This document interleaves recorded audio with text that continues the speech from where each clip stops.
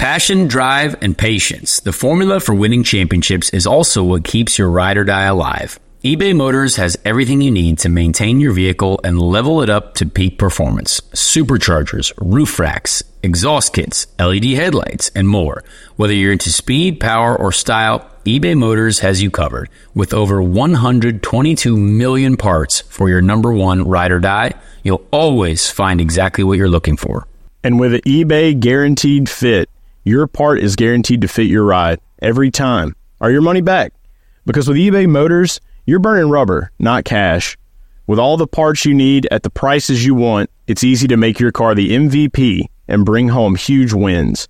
Keep your ride or die alive at ebaymotors.com. Eligible items only. Exclusions apply. Picture this. It's blazing hot outside and you need to head to work. You get into your car and turn on the AC to get cold air pumping as soon as possible, but it doesn't work. Instead, blowing hot air out of your vents and directly into your face. No, your car doesn't hate you.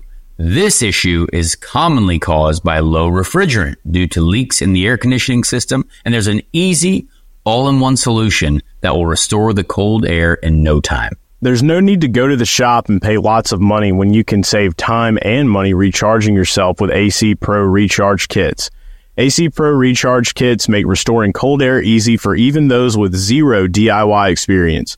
And the AC Pro app offers clear, vehicle-specific instructions to help you get the job done in less than 10 minutes. So pick up an AC Pro Recharge Kit at any store selling auto products and confidently restore your car's cold air yourself today. Be a pro with AC Pro. The following is a production of Dirty Mo Media.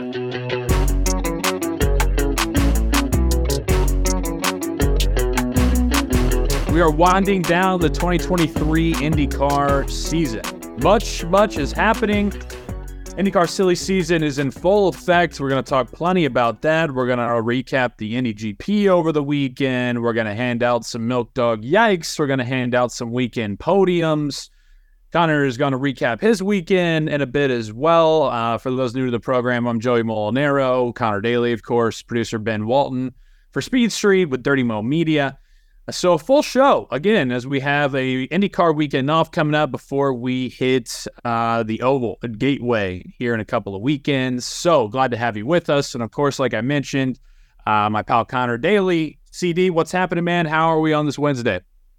Well, it's been an interesting few days. It has been an emotional roller coaster. It's been a wild just situation of motor racing. The sport is ruthless in every sense of the word.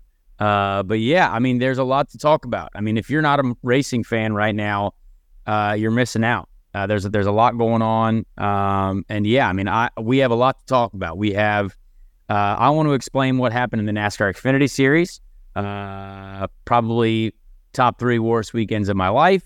And then now, driving for Ray Hall Letterman Lanigan Racing in the IndyCar Series next weekend. And also being announced later today after we record this, doing the Rallycross race this weekend for Dry Ramble. So there's all kinds of stuff going on. And we have a lot to talk about. So there are no guests this week because we want to dive deep into it. I want to make sure that people know what's going on. And yeah, it's been an interesting few days, that's for sure. No, most definitely. Now, you mentioned over the weekend that, unfortunately, it was the top 3 worst day of your life. I guess it's an unfortunate situation because there could be a whole lot worse that happens to be in that top 3, but at the same time, still not a great day. I was in Bloomington getting my friend married. I had the groomsmen duties. I was full of activities on a very tight schedule that day. So, honestly, you're filling me in as well. So, I wanted to give the floor to you. Tell us what happened over the weekend in your Xfinity run. Yeah, I honestly just wanted to be really honest with people. Honestly, really wanted to be really honest. Yeah, it's great word usage for me already. My brain clearly doesn't know how to work correctly. You're trying to weed your word count on an essay. Yep, we are. It just sucked. So going into this weekend, right, you know, we knew that Alpha Prime, and again, Tommy Joe Martin's, the opportunity that they gave me is fantastic, and the sponsors that we had. But, their best finish of the season until actually Sage on Sunday was 19th, right? So they know that it's not the top level of equipment. They know that this, that, or whatever, there's a much more tiered system in the Xfinity series when it comes to equipment, performance, and stuff like that. And of course, when we get there, it's raining. It's raining Saturday morning. Everything is happening in one day. And that car, my car that I was driving, does not have enough points, owner points or car points, to actually make the race, whether we have enough speed or not. So there are, and I don't know exactly the rules. I probably should have figured this out, but I think it's something like the top 33 make it on time. And there were 42 cars entered in a 38 car race. And basically, I had to outqualify 9 cars on speed, I guess, 9 cars total or 9 cars on speed to make the race. So obviously we go out in the wet, and this is a car that I have not driven in 6 years. And that was a very different era, a whole different era of Xfinity, essentially. And the wet, it was a very difficult wet session because I had just driven in the wet in the truck, and it actually went quite well. Felt good about it. We were fast, and I didn't even have, a power steering system that was working. So, got ourselves up towards the top 13, felt really good about it. And that wet tire is not necessarily super different to the Xfinity tire, but I could feel something that just was very difficult for me at a track that I know very well. We were not that fast. In the wet, we were not terrible. I think we were close to being fast enough to make it in. And towards the end of that session, went out with Chandler Smith and Sheldon Creed, a couple decent guys, and was kind of running with those guys. So we were not getting left behind when it comes to that situation, those laps. And so that made me feel a little bit better. But the track was dry. At the end of the practice session, we were on wet tires, and the track was dry. And for the Xfinity series, you go basically right into qualifying right after practice. So I didn't even get out of the car. And for some reason, like, I was going to be very happy to go out and go on dry tires, because obviously then you can do a couple more laps. Like the fastest lap is still going to be, lap 1 or 2. But realistically, if you keep running as the track is getting fully dry, you're going to find some speed. And for me, honestly, the dry tires anyway are what I was used to from 6 years ago. So NASCAR then makes the decision, and this is still something that I think is very confusing, and a lot of the other drivers were very upset about this as well, including our team owner.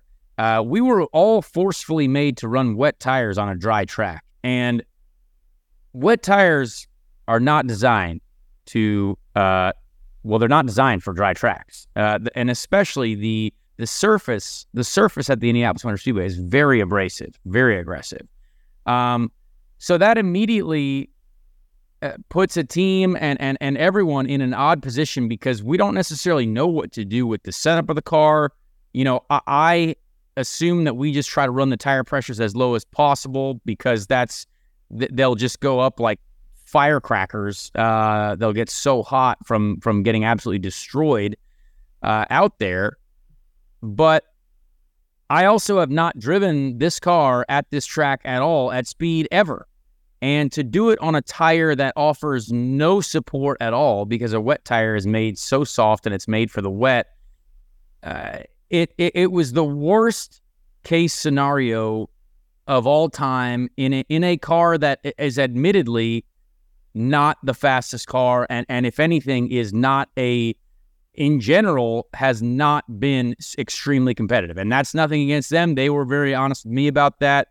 But it meant that a lot of it was on me, and I just did everything I could in one lap, but that's all we had. One lap in a situation where I had no idea essentially what I could do on this tire. On a slick tire, as a driver, you kind of understand a little bit of the limits. And as you do one corner, You understand that there's enough grip so you can improve in the next corner. Whereas on this wet tire in the dry, you do one corner and you start to lose more grip every corner. So as someone who is trying to build speed and understand, okay, this might be a limit, you're actually losing grip as you go. And it gets worse and worse and worse. And we did not have at the time any SMT or data to look at, which normally I guess sometimes they do, because Sage had done a lap, my teammate, and even Sage and Ryan Ellis, my teammates. Ryan Ellis almost didn't make the race. Ryan Ellis was 33rd at the end of that session, and that was like very close to not making the race. Sage was only 27th. So, there was, our group definitely struggled, but it does not look good for me, admittedly, absolutely. But the factors that go into this are very Connor Daly style. This is very much my life. This type of stuff happens to me over the years all the freaking time. And it sucked. I went out there, did my lap, and we were flat out just not fast enough. And I had no idea why. It felt like we were driving on molten socks, like you were driving on lava socks, not tires. And that was it. Essentially, there's no way to make it any better. So you have this whole session. We went out again, but the wet tires that you're forced to run, they're never going to go faster. They're just destroyed after one corner. So obviously, it looks terrible for me. NASCAR Twitter, who people don't even know me, except for obviously I tried to qualify for the Daytona 500 in a car that looked like it was on jumping jacks. I already feel awful myself because I should, a lot of it, I guess, is in my hands, but it's not, because I physically couldn't drive the car any faster. Like, we pushed that tire to the limit in one corner, and there was nothing there. And the fact that both of my teammates were also barely there. Tommy Joe Martins comes up to me afterwards and says, that's the worst possible scenario we could have ever been in. And realistically, we were 36th, right? 36th, which is in the field, but all the several cars behind us or around us, they had more points, so we did not make the field. So obviously I've never not made a race in my life. But it was the most deflating thing I've ever been a part of, because I literally never felt like I could go fast enough. Like we were so far off that it was sad. And I have to accept responsibility, but I don't physically know how you could possibly understand, as someone who has never ever driven this car in the last 5-6 years, especially in this situation, a wet tire in the dry, which is completely the opposite of what you're supposed to be doing as a racing driver. It was all the factors that you lead. And again, I'm the easiest person to blame. And if people want to blame me, that is completely acceptable. I think I also suck after that too. But I also understand the reality of the situation. I understand that this was going on. I have to look at my teammates. I have to look at the complete lack of experience that I had. I look at the SMT data after the session that we got, and there were certain areas where we were losing speed where not really sure how. So there was a lot of time there. There was a lot of stuff there that I'm happy to admit I am for sure partially at fault. I am for sure part of that program because I am behind the wheel. And that feels disgusting. But I look at where I was in the truck at Mid-Ohio, and we were very competitive and wet or dry. So there's something off there. There's something a little bit that's never happened to me before. I've never been that far off in anything I've ever driven in my entire life. So that must mean that there is an element of something that was going on that, again, I can't say much because the team tried everything they could in the tiny amount of time that we had. The situation was just complete awful from every side. But in my entire career, it doesn't matter if I've not, the first time I ever drove a truck, 0 practice, 0 qualifying. We went right into the truck race we finish in the top 20. Like we finish 18, 19. So like there's never been a situation in my life where I've ever been that far off unless something is wrong, severely broken. I've made the Indy 500 every time I've tried, never not missed, not made that race. Even the Cup Series in the 50 car where we were really struggling, still out-qualified several folks in the Cup field at COTA, which is, pure driving. So I don't believe that could have just happened legitimately. So I don't know what was going on there. It's very embarrassing, and it's disgusting for the sponsors. It looks awful, and I'm willing to accept that it looks awful. And to make it even worse, this is where my girlfriend Amy had flew in from LA to surprise me for the race that day. And so I get out of the car after not making the race, and there's Amy, my girlfriend, who had flown in to surprise me for the race. And I was like, oh boy, this is an awful situation. So it's a little salt in the wound. It was all this. I mean, I was very happy to see her, but it's a very cross of emotions of like, I hate everything and I can't believe this just happened. And like, oh my goodness, this is just brutal. So one of the worst feelings I've ever had in my entire existence. I no shot I will ever get a chance in Xfinity again, which I completely understand, unless I pay for it. But you know what? It is what it is. These things happen. I've always rebounded from everything before, but that's the story of how it all went down. Still a giant question mark in my mind. Sage had a great day on Saturday for that team in the dry. Thank God. Sage finished 15th. Ryan, I think, finished 29th. So it's still a tough day for one of those cars. But yeah, that's it. That's what happened. Yeah, man. Hey, it's you mentioned it off the top. It's a tough business out there.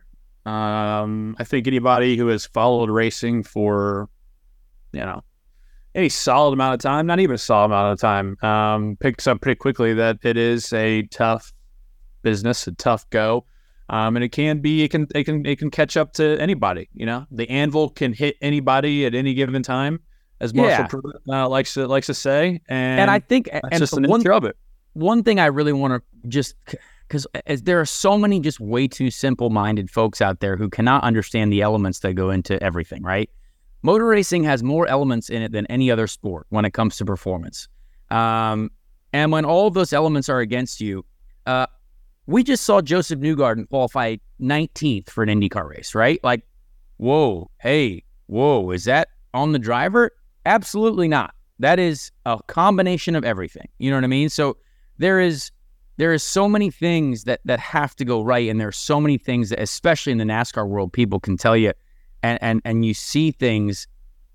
And I obviously do not have a lot going for me currently this year. I mean, it's been the worst year ever, probably, of my life. And even getting in like the Shank car, it actually went way better than we think. But again, if you look at the results, it does not shout anything special. But if you look at how it really goes, people like during the race in race 2, during the race in race 1, without the issues that we run into, there's a lot of good things that happen, which is why I have been hired again to drive an IndyCar. This isn't because it's like a lottery pick or like something that they got forced into through some weird like mob law. Like this is a legit situation that's happening. So I just want to let people know that, and I say this for other drivers that I know as well. There are way more good drivers than you even think of in this sport, that have been in awful situations, that have been in tough situations, that I believe are kind of, Ross Chastain, for example, always drove the back marker cars in NASCAR until he gets that one chance to drive with the top team in Ganassi. Guess what? Now he's a household name, right? He makes questionable decisions, but he's a household name. So there's a lot of good drivers at the back in NASCAR that I think, deserve a chance. And there's so much that goes on that that leads to these certain performances, these certain things that happen. And so when you're looking at our sport, just know that you're looking at a situation, a thing that, yes, the best drivers, they usually do end up getting their shot. They usually do end up delivering. But there are some people that are right there that probably will never get their shot too. And that is something that is always brutal about this sport. But we're still out here making a living driving race cars. And for me, I'll do it no matter what the situation is, because as much as I want to punch every single person on Twitter that I read that just have no idea what's going on, that have a blank egg as their profile picture or a picture of someone's car or like a fish, it doesn't matter. Like, I will still say yes to anything, no matter how difficult it is, which is going to be like my challenge with Rahal Letterman Lanigan next weekend is going to be extremely difficult. And we might have a difficult weekend, but I'm going to go into it and do the best job that I can and work with that team and do the best job that we can overall, because that's where we're racing drivers. That's what we do. Yeah, dude. It is, that was a lot, I know. No, I wanted to get that out there. Well, I always tell you this. I've been telling you this for a while. As someone who is a fellow public online person, gotta stay out of the comments, man. Just no, I can't do it. Doesn't matter who you are, man. I go on clips of Jerry Seinfeld and I see people ripping him. I'm like, people are ripping Jerry Seinfeld. There's no hope in the world, right? So, the guy got to stay out of those. But I actually saw that as well the other day. I saw someone say something about Scott Dixon, like, oh, like he just got lucky, or like he was actually really bad. He just did this, and I'm like, now I've lost all faith in these idiots in the world. Like, oh my goodness gracious, it's always gonna be those. Always. Yeah. So no one is safe. Yeah. Stay out the comments. Racing season is well underway, and it's time to go full throttle. Feel the excitement of every lap like never before with DraftKings Sportsbook. Right now, new customers can bet just $5 and get $150 in bonus bets instantly, no matter what goes down on the track. Although IndyCar is off this upcoming weekend, the NASCAR Cup Series is racing at Watkins Glen this Sunday, with Chase Elliott favored at plus 350 and future 2024 Indianapolis 500 rookie Kyle Larson at plus 500. Download the DraftKings Sportsbook app now with code SPEED. New customers can bet $5 and get $150 in bonus bets instantly. That's code SPEED, only on DraftKings Sportsbook. Gambling problem? Call 1-800-GAMBLER. For state-specific disclaimers, check the show notes. 21 plus in most eligible states, but age varies by jurisdiction. See DraftKings.com/sportsbook for details and state-specific responsible gambling resources. Bonus bets expire 7 days after issuance. Eligibility, wagering, and deposit restrictions apply. Terms at sportsbook.draftkings.com/autoracing terms. Selling a little or a lot? Shopify helps you do your thing, however you cha-ching. Shopify is the global commerce platform that helps you sell at every stage of your business. From the launch your online shop stage, to the first real-life store stage, all the way to the did we just hit 1 million orders stage. Shopify is here to help you grow. Whether you're selling scented soap or offering outdoor outfits, Shopify helps you sell everywhere. From their all-in-one e-commerce platform to their in-person POS system, wherever and whatever you're selling, Shopify's got you covered. Shopify helps you turn browsers into buyers with the internet's best converting checkout. 15% better on average compared to other leading commerce platforms. And sell more with less effort thanks to Shopify Magic, your AI-powered all-star. Shopify powers 10% of all e-commerce in the US. And Shopify is the global force behind Allbirds, Rothy's, and Brooklinen, and millions of other entrepreneurs of every size across 175 countries. Plus, Shopify's award-winning 24/7 help is there to support your success every step of the way. Because businesses that grow with Shopify. Sign up for a $1 per month trial period at shopify.com/Odyssey Podcast, all lowercase. Go to shopify.com/Odyssey Podcast now to grow your business, no matter what stage you're in. Shopify.com/Odyssey Podcast. But you mentioned it. And you have this opportunity now, and if you got that out of you, I would love to pick your brain about the announcement that was made on Tuesday as we record this on Wednesday, that you will be driving the number 30 ride for Ray Hall Letterman Lanigan. Formerly, our pal Jack Harvey was a driver in that car. Yes. And you will be in that ride for the Gateway race coming up a week and a half from now. Now, I know that you've been out at the racetrack, that you were out there a little bit over the weekend, obviously in Indy.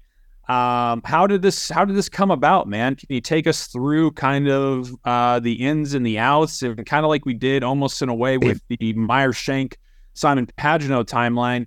Is there a timeline maybe that you can provide us some events of how it went down here with RLL? Because I mean, I there have been rumors that Jack maybe would not get to finish the season that you see on Twitter and stuff. But, I'm sitting there shopping for new eyeglasses yesterday, and all of a sudden I get a handful of people text me, and I'm like, whoa, what is this? It's like, I just get like CD or like, Connor, did you see? I'm like, what the hell is going on?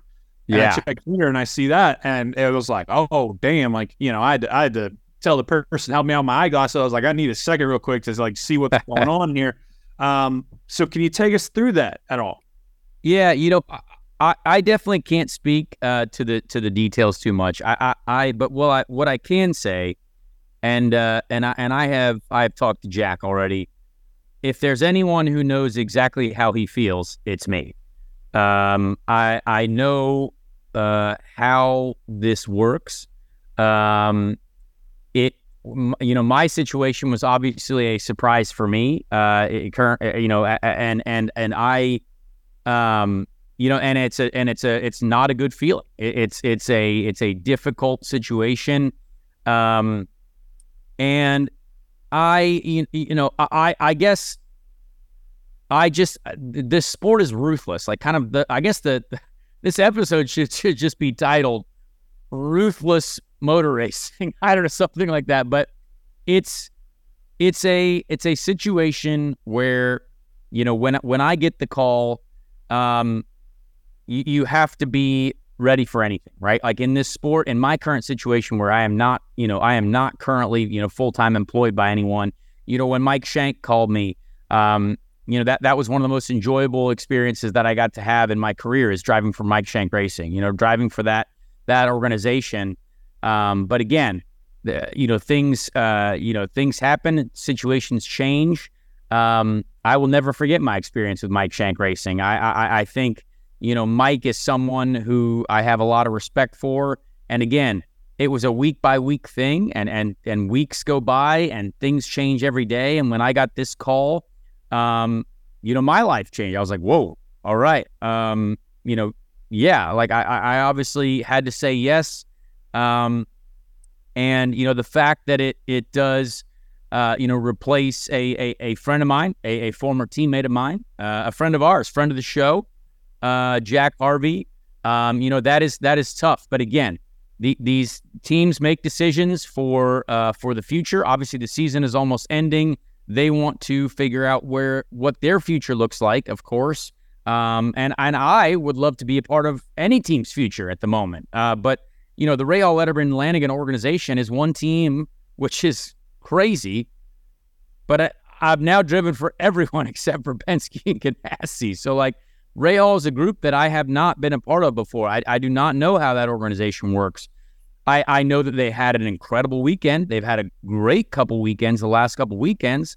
Their second half of the season is really, big. I think you can make the argument that they've really been the star of the show. I mean, it's from where compared they were to the first half. Yes, yeah, from where they were at St. Pete, and then with Indy, obviously, and then now where they've been with Toronto, and then over the weekend in Mid Ohio with Graham, up on the front row. Really, really impressive stuff. Yeah, absolutely. And I have to thank them for the chance. I called Bobby, I'd say in July, asking if they could run an extra car at Nashville, because I had some people that were trying to run, trying to sponsor me for Nashville, trying to run an extra car. Obviously, they had run, an extra car. And Bobby was like, "Hey, man, we gotta we're trying to figure out a few things. We're trying to make sure that we get our performance on track. And I got to give Bobby, I mean, they've done a great job. And the fact that Bobby still, called me and Steve Erickson, those guys, to do this job. Obviously, it's just one race, but it's a track that I know very well. It's a track that I've had a lot of success at. I'm extremely thankful for this opportunity. I mean, I've known Mike Lanigan for forever. David Letterman has been a great friend of my father's for a long time. And David's been a very, very great supporter of mine for a long time. He's always been friendly to me. And I mean, I've known Graham since I was a kid. I mean, I've known Graham for forever. It seems like my mom is best friends with Graham's mom. Like, this is just, it's just kind of an odd situation that we're kind of all united here. But it's a tough situation. Again, it's a situation you can't go to the comments, right? Everyone's got their opinion on why it's happening, and Jack has a ton of supporters that, of course, will live and die by whatever. Each driver has their supporters, and I feel bad that this situation has to happen. I hate it, but yeah, we hate it, but we the worst. It's like this is what we do. Possible. But we have. If I have a situation, I have to drive. Just like Ryan Hunter-Ray, he sent me a very nice text. Even though we've had our comings togethers now in Iowa, but he did send me a nice text. A little bit after what happened in my situation happened. And I text Jack the same thing. I said, "Hey man," I said, "You know what? This is a tough deal. I respect you as a friend, and I hope that." You will be back in the game, as soon as possible. And obviously we're cool because Jack gets it. Jack's a smart guy. He knows what's going on. And I mean, obviously, he's going to jump at any opportunity that he gets in the future to drive no matter what the situation is. But yeah, tough situation, but we're going to look at the positives. I have a job to do for this number 30 car. There's a lot of great people on this team. My chief mechanic, I work there. I've worked with before at Foy. Several of the engineers I know quite well. Ben is there, who's Christian Lundgaard's engineer. Ben called my race in the 2021 Indy 500, which we all thought we were going to win. So a lot of familiar faces there. Very excited to work with them and have my Jack on the car as well. So yeah, it's a wild situation, man. This sport is just, IndyCar, I think, has had more drama this year than most other sports. So it's pretty crazy to be a part of right now. Yeah, no, it is, and it is entertaining, but it does just suck, because especially in our camp, like I said, Jack may have been our favorite interview that we've done on this show. Yeah, I agree. This year. And then off the air and off the track, Jack is a dear friend of mine. He's somebody who, over the past couple of years, we've gotten to know each other, personally, to where we go get beers and we hang out, and we're, in fantasy football leagues together and stuff. And so it's just, being the partner with you here on the show, it's like, okay, this is great. Happy for Connor. Pumped to be able to talk about this. But, it's kind of one of those, of all the guys, all the guys, it had to be Jack. So, and I have a full minute video of me screaming for Jack making the Indy 500. You know what I mean? Right. Yeah. We're cheering for old buddy to make the 500. It's just this sport. I think this sport, and I think anyone who supports any other sport could probably argue with me, but this game that we're playing, I think is one of the most ruthless in the world, and it's one of the most difficult ones in the world. Because of all the outside elements, because of all the things that are directly related to us as drivers performing, whether it's the environment you're in, whether it's the vehicle itself that you're driving, whether it's the your own mental side. Drivers can get in their own mental spaces that lead to difficult performances, and things change every race, right? Like there's a mechanical element, there's things. Technically, the upgrades to the certain parts of the car, this, that, and whatever. When we get a car next year, an IndyCar that has this hybrid element to it that changes the weight, that changes the center of gravity, that changes how the weight is distributed, you might see a whole different field of good cars. Like this could be crazy. So there's a lot that can happen in this sport. And I just, if you're a fan of this sport and you're a fan of, and you see a driver that's been through a tough couple races, be kind to them. This is we should be mentally built tough enough to handle anything. And I feel like I certainly am now, but it's a brutal game that we're playing for sure. No matter if you're in Formula One, NASCAR, IndyCar, whatever it is. It almost, it feels like from the outside, people will look at it and they'll be like, oh, wow, Connor's taking Jack's girlfriend, like Connor's being ruthless. Like in high school, it's like maybe like a dude is dating, maybe your buddy's dating a girl. And then all of a sudden you're kind of like, well, I kind of like her. Then she kind of falls for you and you take a girlfriend. But really, that's not it. It's like, no, it's like if the dad of the girl was like, hey, actually, you're out, and we're bringing in this new guy. We're bringing in a new guy. Yeah. I mean, I guess so. It's like, yeah. What I'm saying when I make that analogy, that's actually an interesting thing. It's like, yeah. What I'm saying is, it's not like a Connor versus Jack thing where you're no, absolutely not. Or was it a Ryan Hunter-Ray versus Connor thing? It's it's out of everyone's control. And then when that happens, of course, the Ryan Hunter-Ray is going to take that opportunity. Of course, the Connor Daly is going to take that opportunity. Absolutely. Of course, that new guy is going to take the opportunity to date that girl because at the end of the day, you're drivers, and that's what you want to do. And with how ruthless it is, that's how the game is played. It is. Yeah, and it's a lot like when an experience like I'm experienced now in this game, right? So you don't look.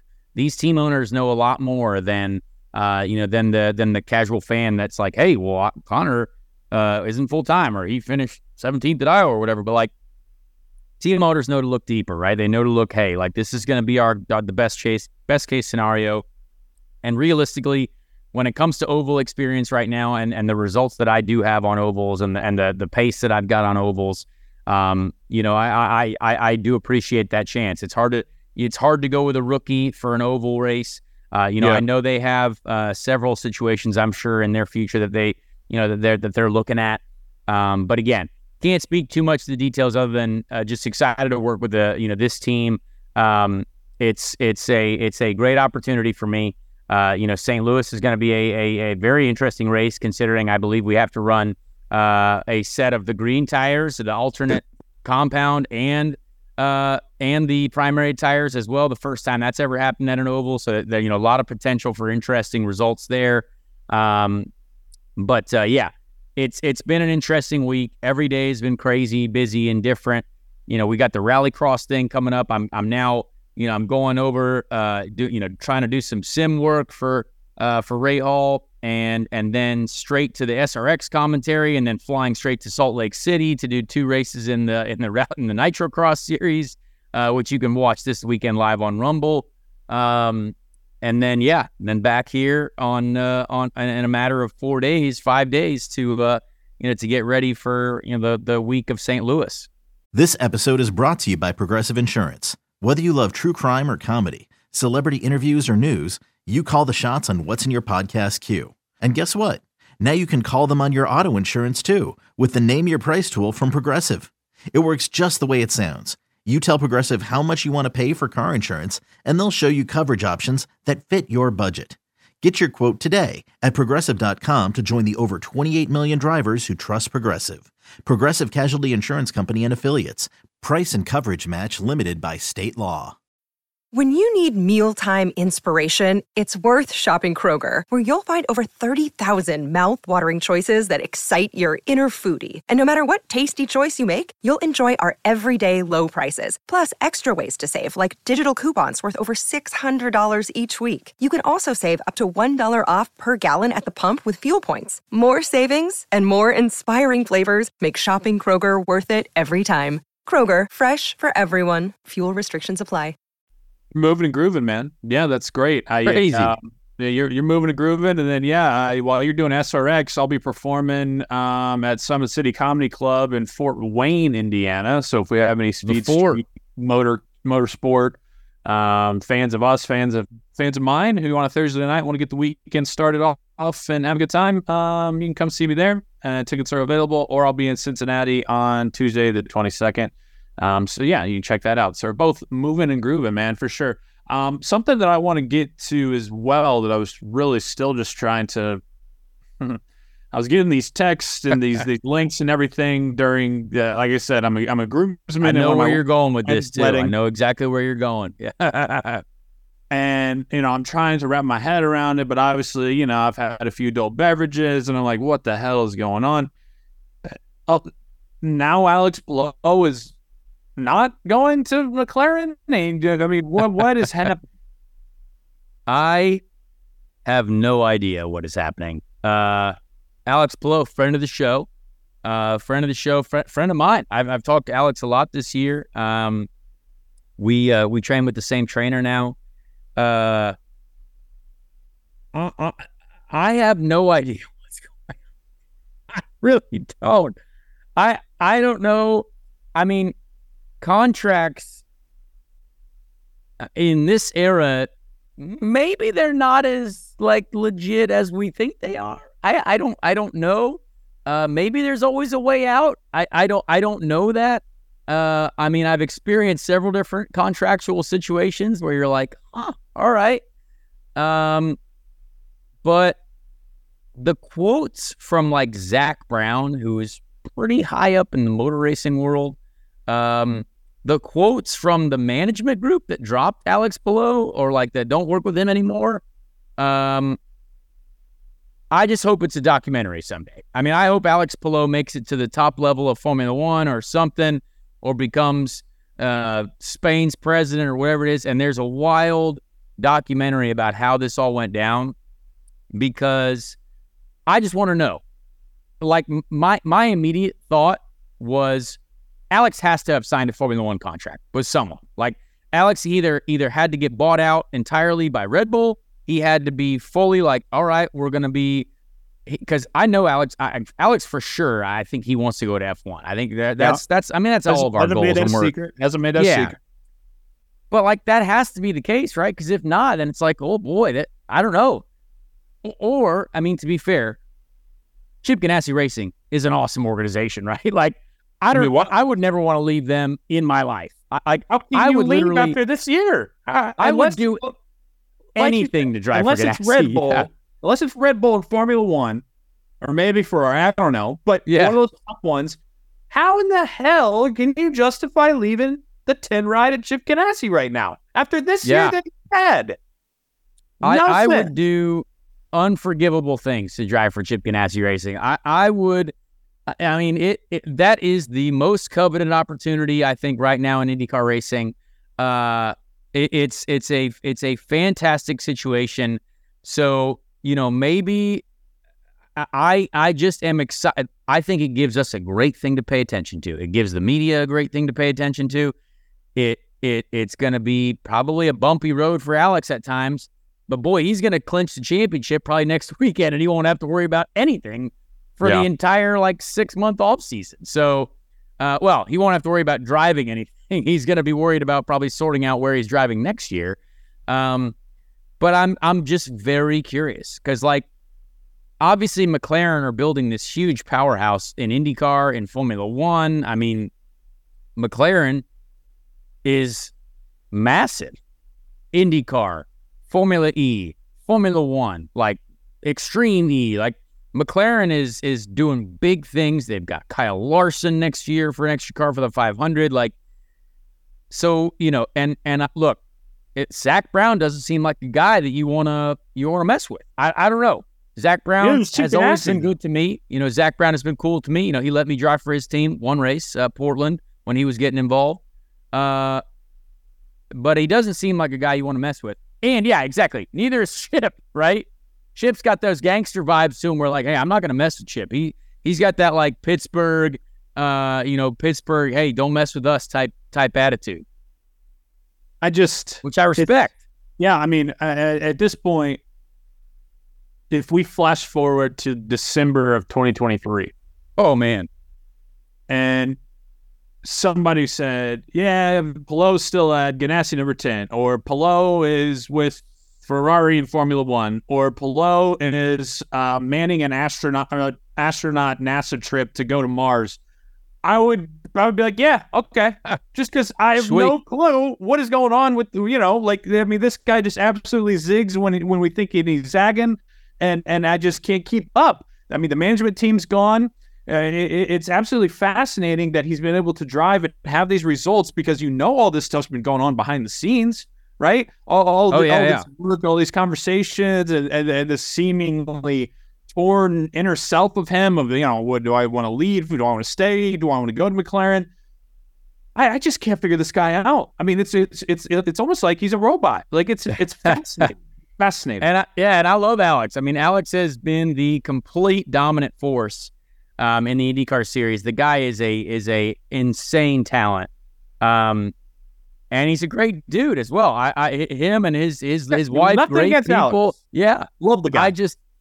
I mean, it's more the situation. It's not his decisions. It's like the situation is like something I don't think I've seen in my lifetime of motor racing. I mean, there's been some wild deals that have been done, and certainly there are deals that the public has never heard of that have been close to happening but never happened, and things that you're like, man, I mean, shoot, when I was 18, there was a USF1 team that was going to happen, and I was signed to be one of the drivers, and I was like, that never happened. Like there was never going to be anything. Like that was all complete false. But like there's been some wild stuff in motorsport that you're just like, oh my goodness gracious. And sure. This is one of those things where you're just like, hey, I'm going to make some s'mores by the fire because I can't wait to see what's going on here at the finish. I have no idea. 100%. And like you said, he's about to close the championship, his second. He's probably going to go out there, Gateway, put up a phenomenal finish. And it's like, it doesn't even matter. But I just, the on-track guy and the off-track circus, to be quite honest, is just so interesting, and how the balance works there. I still can't figure it out. And like I said, I wouldn't be surprised whatever is coming down the pipeline here in the next few weeks, next few months, that we're going to see from Alex Palou. I really want it. And what it is great for the sport. That's sadly, Alex might have to go through some tough times, but either way, it's great for people that like our sport, great for entertainment value. And I hope for his sake, it all goes okay. He all ends up being all right. I mean, it's a wild scene. Ben, what do you think? I want to get your opinion on this as well, because you're a youth. You're a young person, but you read the news. Like, is it just as crazy to someone who is a younger race fan who supports this, like who's in this series, who has been paying attention to IndyCar? I question his motive of assuming, let's say he wins the championship, he's got 2 in his bag. Is it really worth jumping up to F1, leaving all his IndyCar contacts and contracts behind to go run for probably a mid to bottom tier team for a few years, and then you kind of get spit out because that's just kind of the trend if you're not with a top team? Like, True. Is it really worth it to go do that? And then let's say he does get spit out. It's like, okay, can you come back to IndyCar? Are you going to have to just go run sports cars? Like, what kind of happens? That's the whole, timeline that some drivers take when they leave F1. Like, is it worth it? Or does going to F1 and even running okay with the mid-team boost your stock even more than running and being successful in IndyCar? Yeah, it's a wild situation. I just saw IndyCar on NBC. They put out a little graphic here too, which again adds a little bit of fuel to the fire. Gavin Ward, who's the head over there at McLaren, he's like the chief of the watch over there at McLaren. He says it's a very much in demand seat. We are trying to build something special. Who wouldn't want to be a part of that? And then Barry Wanzer from Chip Ganassi Racing. Barry Wanzer, great guy. I like Barry a lot. Alex is a calm guy. He understands everything we are trying to do and the big picture. Things are looking good for sure. So, I mean, there's these two battle of the Titans. But let me tell you how motorsport works as well. And this might be a bit of an aggressive prediction, but Alex Palou will never, ever set foot in a McLaren ever again. I don't believe that as long as Zach Brown is there, as long as any of those folks are there, Alex Palou will never set foot in a McLaren. It doesn't matter if it's F1, IndyCar, a street car. They're not going to sell them one on the road. Because this sport, like, it's a very personal thing. Like, you make one person upset, they'll never forget it. And teams, and that's why, like, I've always tried to keep great relationships with all these teams. I've driven for all of them now because, like, I have a great relationship with everyone. Like, people know me, and I'm not, obviously there's probably one that I probably won't be, in the same type of spirits.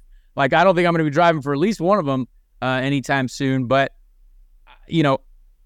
there's just so much in this sport that people can take really personally.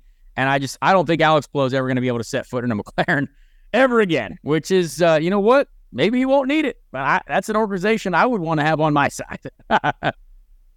So unlike The Godfather, it is personal. It's not business. There's a lot this situation might have been a business thing or might have been something, but there's a lot that you could still, no matter what happens on the business side, I think there's still going to be a personal thing where it's like, hey, you know what?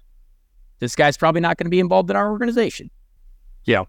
Does this open up the door for Pato to do anything, or is he still going to be locked up in IndyCar for a bit? I actually have no idea what it does. I don't know what it does for Felix Rosenquist. I don't know what it does for Pato. I don't know what it does for the whole, silly season in general. There is so many open seats. I think I read an article or heard something that there's like 16 or 17 open seats, which means there are 16 or 17 drivers that are not contracted for next year, which is pretty crazy right now. Well, that's what I wanted to get to, Connor, coming off of this is the silly season update that we got from our pal Marshall Pruitt on Racer.com right before we started recording.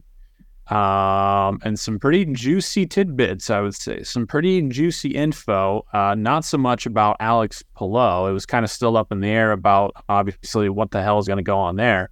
But apparently, it is sounding like that we'll still have a Swede and the number 8 ride for Chip Ganassi next year, but the Swede will not be Marcus Ericsson. The Swede will be Linus Lundqvist.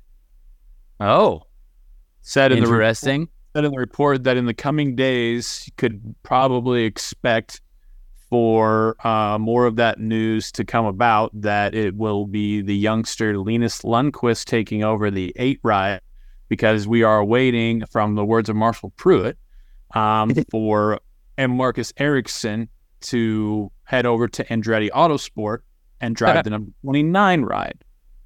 Woo. I mean, that's news to me. I'm glad you're telling me. Very interesting. I mean, look, Linus, just with his first weekend, again, the way this sport works personally and the way this sport works with momentum and all kinds of jazz, Linus finished 12th over the weekend. Solid result, right? Solid. And I mean, good for him. I guess that's all I got to say. The one thing I want to mention about Linus, which I don't know whoever his PR team on Facebook is or whatever. I for some reason, I don't know whether I'm like a fan of his or like a friend of his on Facebook. I have no idea why. But I read the Linus Lundqvist Facebook updates, and I have never seen a more positive spin of adjectives for every single article written. Like, Linus, the fastest rookie whose name begins with L, or so, like some wild stats that are like said on Facebook.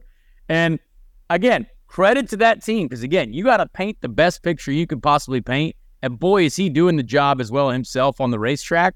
But it's just funny to see that whole combination of things. I mean, good for him. I'm excited to see what everything, how everything goes down over the next few days, few weeks.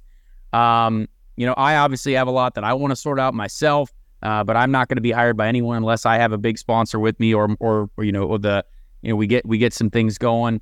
But yeah, going to be interesting to see how these next few weeks play out. Gran Turismo, based on a true story, is a movie about a team of unlikely underdogs, a struggling working-class gamer, a failed former race car driver, and an idealistic motorsports executive. Together, they risk it all to take on the most elite sport in the world. Directed by Neil Blomkamp, the movie features an incredible cast led by David Harbour alongside Orlando Bloom, Jaimin Hansu, Jerry Halliwell Horner, and Archie Madekwe as Jan Mardenborough. Some of the most famous racing competitions in the world are recreated through the use of actual Nissan GTs, drones, and practical effects. The racing sequences are so realistic that the real-life Jan Mardenborough himself actually served as the stunt driver for the film. This is a movie that needs to be seen on the big screen. It's an inspiring, thrilling, and action-packed movie that proves nothing is impossible when you're fueled from within. Gran Turismo, based on a true story, is exclusively in movie theaters this August 25th with special sneak previews this weekend. Get your tickets today. Rated PG-13. Yep, so that's the latest as we record here on Wednesday, August 16th. Again, that's from Marshall Pruitt and Racer.com. Obviously credit there because we're just, spitballing and talking about it. Marshall's the one out doing the reporting and the conversing, but that's just the latest we've heard from him. All right, you want to get into our segments? Yeah, let's do it. Let's get into the podium, I think. All right, what let's do weekend podium. Yeah, why don't you start us off with your number 3 there? All right. Well, getting into the podium from the weekend. With P3, honestly, then this is I went straight into racing.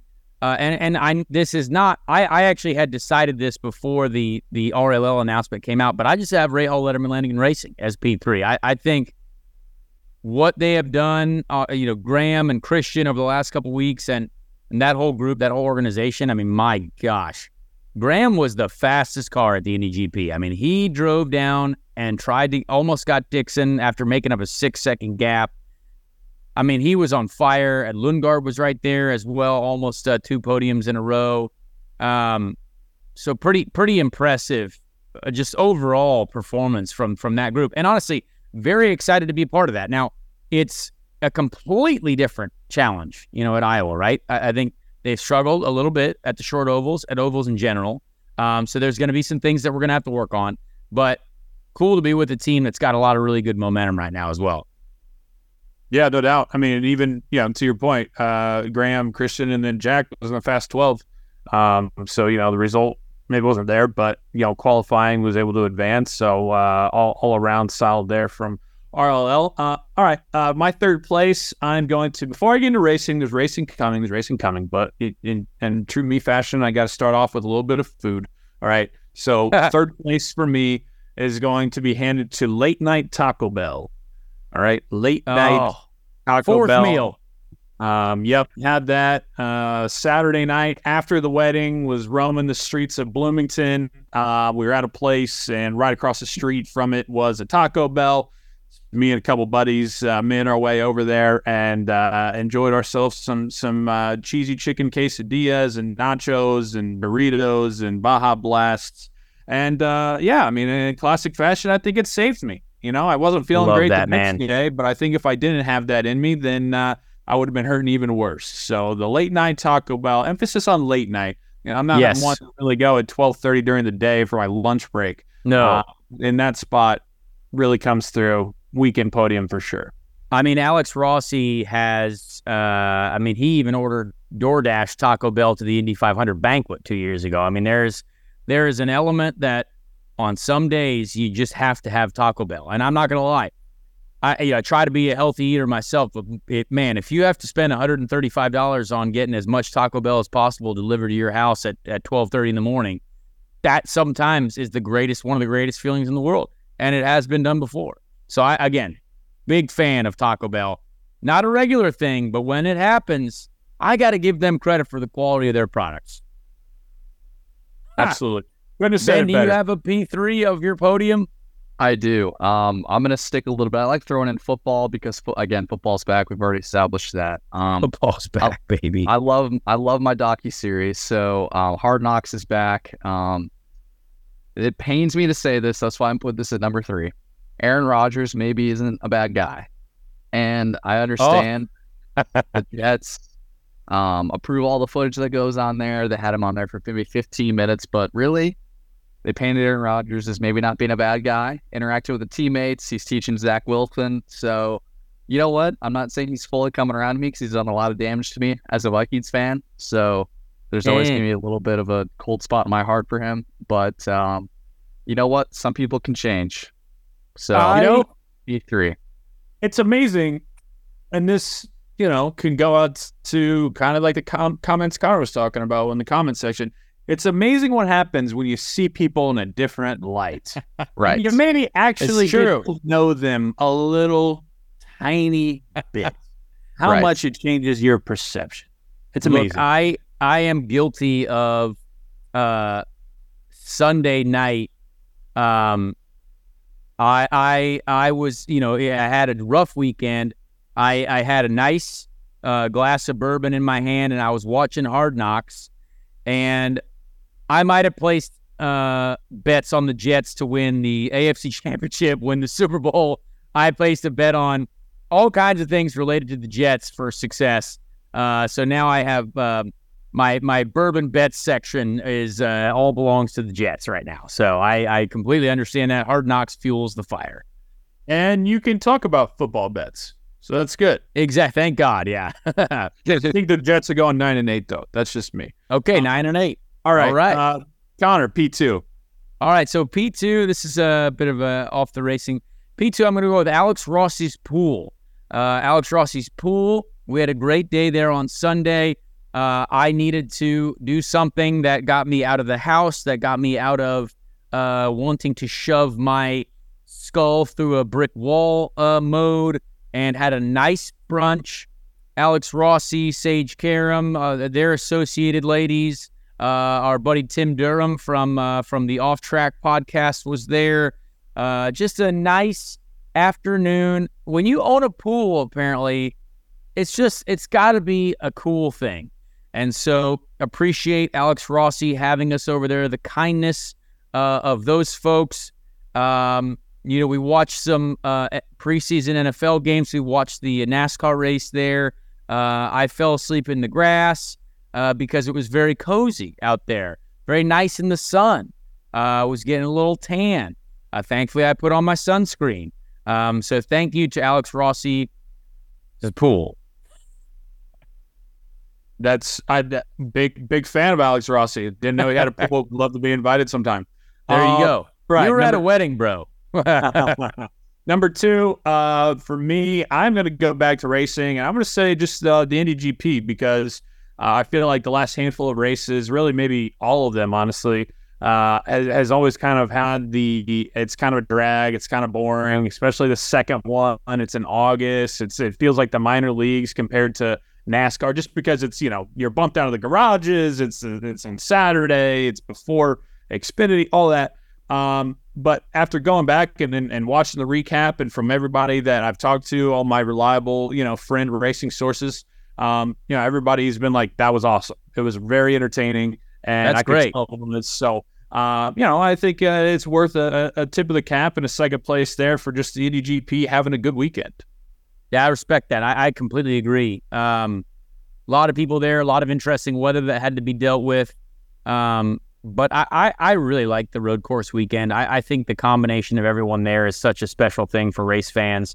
I know people wanted to go back to the Oval, the Brickyard weekend, but it really is cool for both series to be involved together in that weekend. I really hope we do more of that going forward.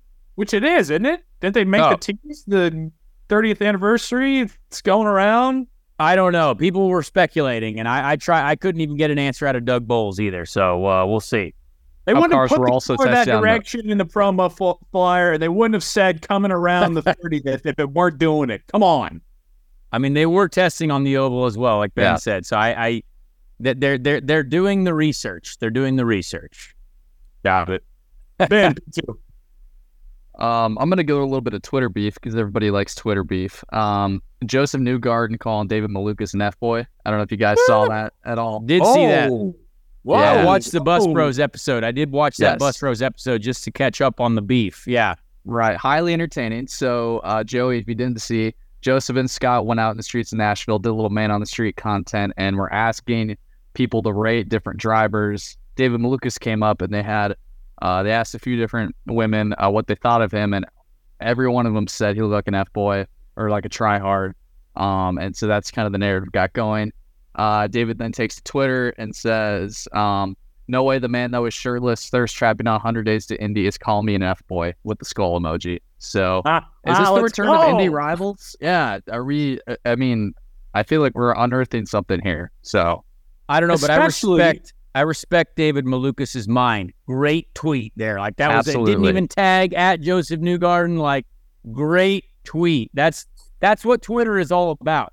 Absolutely. Well, especially when I remember after Gateway last year when Lil Dave was born and he was up on the podium with Joseph and Scotty, and people were kind of talking, oh man, David Malukas, he's reminding us of a young Joseph Newgarden. Like this guy's the next up and comer, everything like that. So maybe Newgarden's kind of saying, hey, young pup, I'm still the big dog here. And maybe Malukas is going at him and saying, hey man, I'm not afraid of your bark. Come on, man, I'll bite it.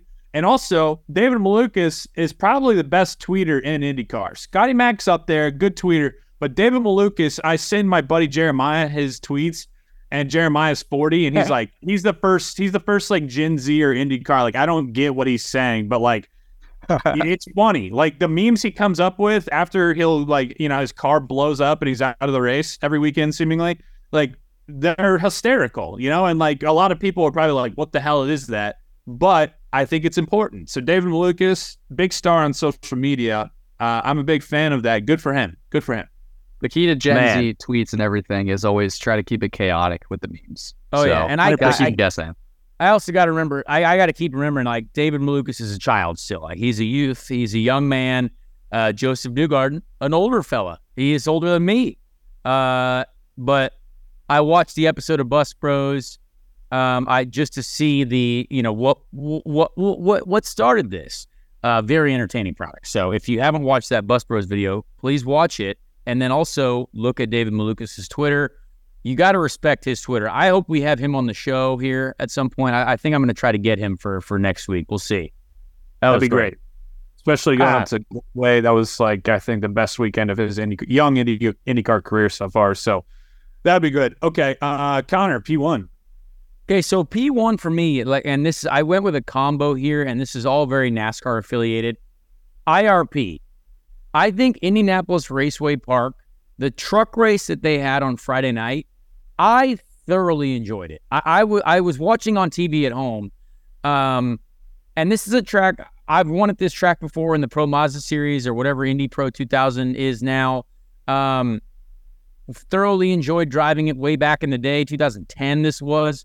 But that track is unique. I thought the trucks racing there was a fantastic product. Like Ty Majeski was the fastest car there for sure by a mile. Yeah. But like it was a great race. They could run 2, 3 wide. Like it was just, it's a short oval race that I found myself not ever wanting to switch the channel from. And then Michael McDowell. Michael McDowell going out there and winning a cup race. With a smaller team, Michael McDowell's a road course guy. Michael McDowell, former, Champ Car driver. We share this. We have both won the Pro Mazda championship in our careers. I just thought overall NASCAR's product, other than the decision to run wet tires in the Xfinity qualifying session, that was a little bit dumb. But overall, the IRP race was fantastic. I thought the Cup race at the Indy Road Course was an interesting one. It might not have been as close as I think some people were going to hope for, but that just means Michael McDowell was killing it. Like he had a great race.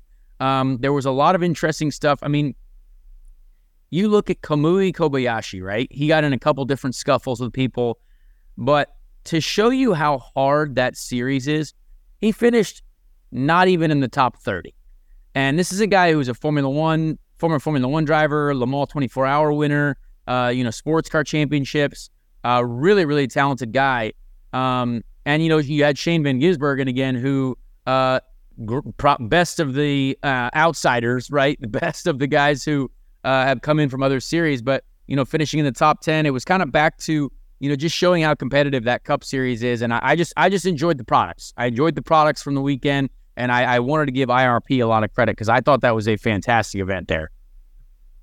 Hell yeah, man! I'm still, I hate this about myself, but I've still never been out there, so I need to make that a goal of mine at some point. I definitely recommend it. Yeah, absolutely. All right, my What about you? P1 stays in the racing world, and we already touched on it a little bit, but I got to give my P1 right now and over the weekend to IndyCar silly season, man. I mean, it's just the gift that absolutely keeps on giving. You know, everybody wants to talk about NBA free agency on July 1st. Everybody wants to talk about, the mock drafts leading up to the NFL draft, myself included. But my word, man, if you are into drama, if you are into conspiracy theories, if you are into trying to, do math and plug holes and then, get the wires going to different answers, IndyCar silly season has it in loads. I mean, just bunches and bunches. So I just can't keep up with it hardly. I love reading the updates from Marshall Pruitt and Nathan Brown and being able to talk about them and discuss them on this show, discuss them with my racing friend buddies, same as Friend buddies, yeah. The old friend buddies, same Dudes as honest and bros. but I just love it, dude. I really do. And very excited to see how everything shakes out. I mean, I hope my season eventually ends up being less silly and I can figure out some stuff too. But man, it's crazy. It's crazy. Ben, what about you? I'm gonna call, I say us out a little bit with my P1. Also shout out Dixon with this as well. We talked about last week about him potentially ending his consecutive years with a win. Yeah, we did actually. He goes out and he gets it done. So shout out us for kind of jinxing him, and shout out at him for being Scott Dixon. I mean, essentially, we did predict that. I did. Yeah. I do remember us talking about that. Yeah. I was thinking because I did Kyle Kirkwood the week before, and then last week we were like, hey, I mean, he's probably going to go this weekend, and he's going to get it done. And then there you go. So you want to know, folks, you got to listen to Speed Street. Jeez. I mean, that leads us right into how we're going to rate some folks, though, from the particular IndyCar race. I really enjoy this section because I think it can go, and a multitude of different ways for multitude of different reasons. But we're going to give some people some milk. We can call it Joey's milk if you want. Who knows? I don't know. But it's milk. Who's got that dog in them? And who are we saying yikes about over the weekend? And I'm going to start right out the gate by handing milk. And I tried to go away from it, but I couldn't not say Graham Rahal. Graham Rahal gets the milk. I mean, absolutely outstanding. I mean, first pole in like 6 years or something like that. The guy drove a race that was, it was outstanding. So just overall, I mean, the fact that he still had tires left at the end of that race as well. I think a lot of people were thinking that as he was chasing down Dixon, he was going to burn off the tires. He still had tires to just fight with him a little bit there for the last 2 laps. So Graham Rahal gets the milk in this scenario. I mean, just an absolutely legendary drive. What a year this has been for that 15 machine. Yep. No, I am right there with you, buddy. My milk goes to him as well. And yeah, I mean, just all the storyline and all the poetic justice in a way of what we saw in the month of May at Indy, and then what we saw in August at Indy for Graham, putting it on pole in dramatic fashion. I think he was the last one to cross the timing line, if I remember correctly. So put it on the pole in dramatic fashion. First one in 6 years, like you said. Obviously, I mean, he said it afterwards. You give Scott Dixon an inch, and he's going to get a mile. And we saw that. So it's just unfortunate that he wasn't able to bring home the checkered, but still, podium, having champagne on a Saturday, like you said, a pole for the first time in 6 years. Got it, and then tied it all in, like I said, from what it was in May at Indy to what it was in August. Oh, yeah. Got to give the milk to Graham. Yeah, you have to. I mean, it's easy to do. I was hoping that we might diversify our selections there, but realistically, there's only one person. Now, this might be an easy pick as well, but I tried to think about it for who's got that dog in him. Dixon's dog is still alive. I mean, Scott Dixon. We did not plan this, folks. No, I tried to go with someone else. Like, I almost went, well, Marcus Ericsson made up a lot of spots again. And, I was trying to figure something else out. But, there wasn't a lot of change in the top few positions. But yeah, it was, I don't know how Scott Dixon does it I mean, that team obviously makes great calls, but the guy was literally in an accident on lap 1. Yep. Pits for fuel. And again, the way that race works out strategy-wise, what you have to save, how close you are able to make it in one less stop, like if you get an early yellow, how long that yellow lasted at the beginning, I say is still questionable. I think that makes it much harder on Scott Dixon to make that work. And I don't know why we were yellow for that long. That is a big question mark.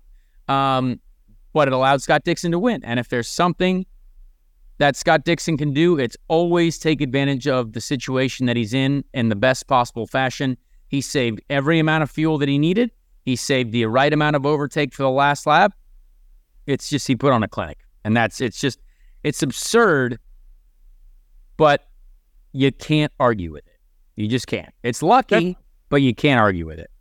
So we're 2 for 2 here. Yep. Dog good spot. I mean, you start 15th, middle of the pack. I mean, we saw Colton Herta start 14th in May of 22 and come up and win after he pitted super early and whipped it there.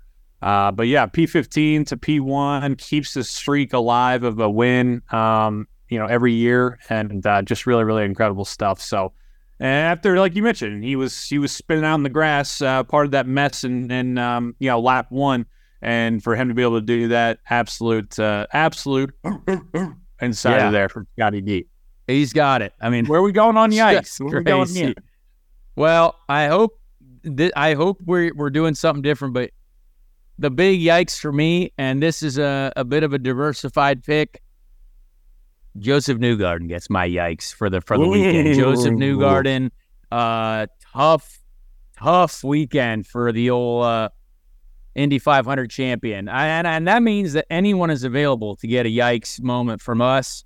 I mean, qualified in the back and drove over a car on the first lap, and then the poor guy had to race around for the entire day, 2 laps down, and just have no hope of making up any positions. He made up one position when Felix Rosenquist's gearbox broke, but man, as a driver, that's the worst feeling ever. When you're 2 laps down, there's really not many ways to get laps back in IndyCar. Like, it's kind of absurd, unless you're on a short oval, but Joseph Newgarden, that's big yikes. Big yikes for the old championship competitor there.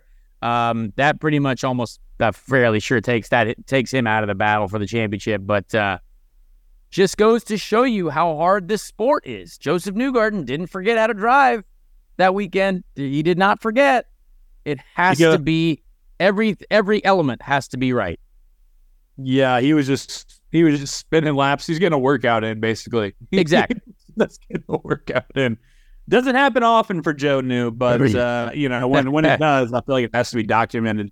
All right, I'm going to go a little bit of a different route here, I think, with my yikes.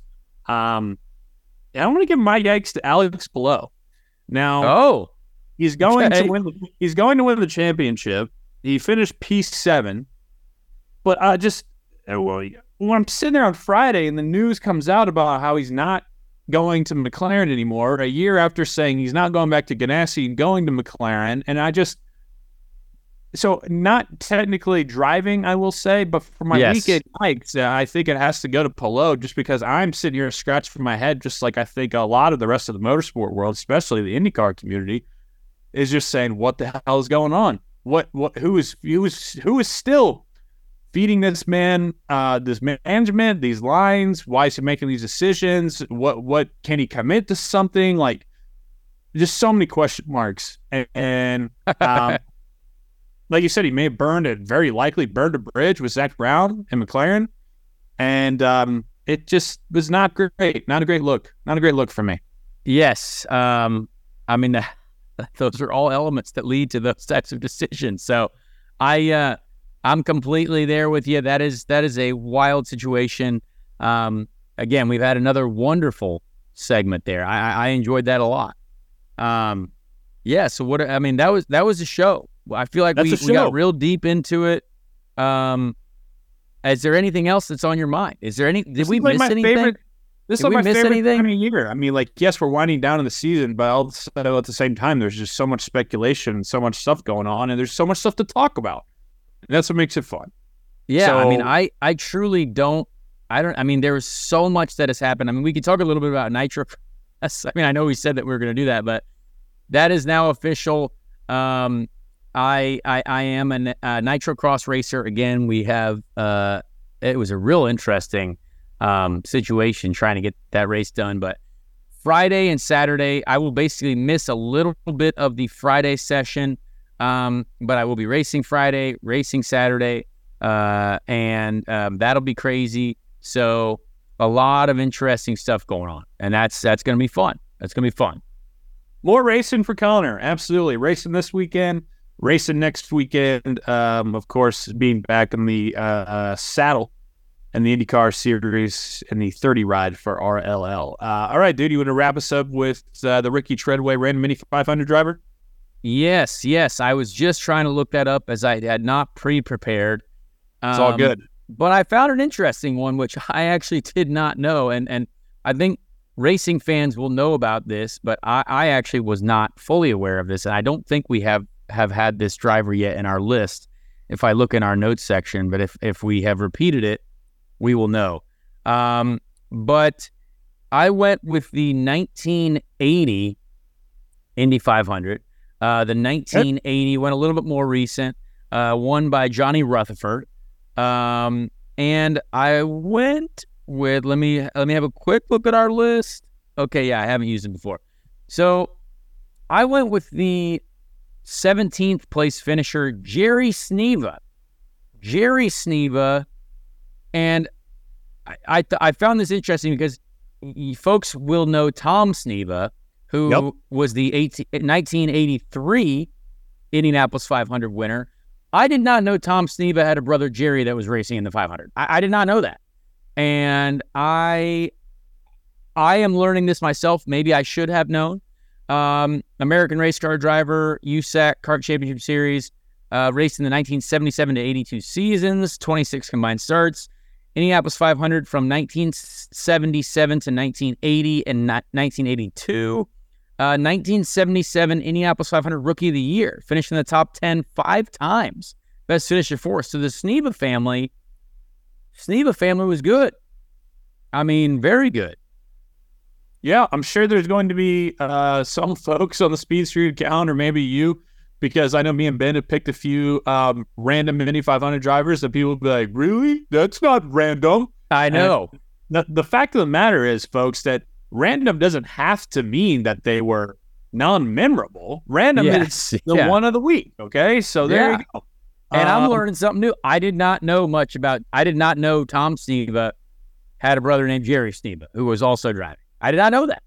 I mean, because, every year, every May, we hear a ton about Tom Sneva, and rightfully of course. Not so much with Jerry. So there you have it. Perfect. Died at the age of 68 in 2018, not too many years ago. So lived a full life, really, almost a solid full life there. That's wild. Jerry Sneva. Thank you very much for that, Connor, as always. All right, so this weekend, Connor is Thursday night is going to be on the SRX broadcast on ESPN with Alan Beswick. Final race of the season.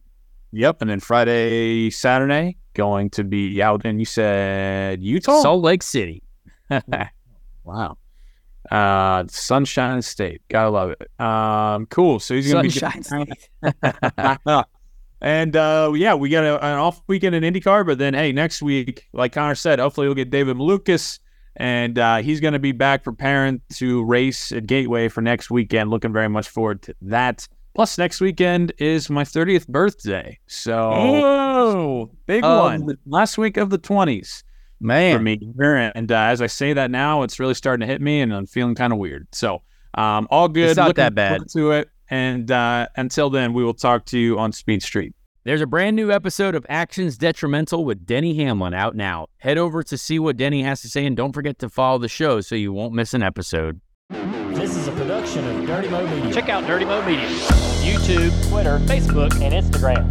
Dirty Mo.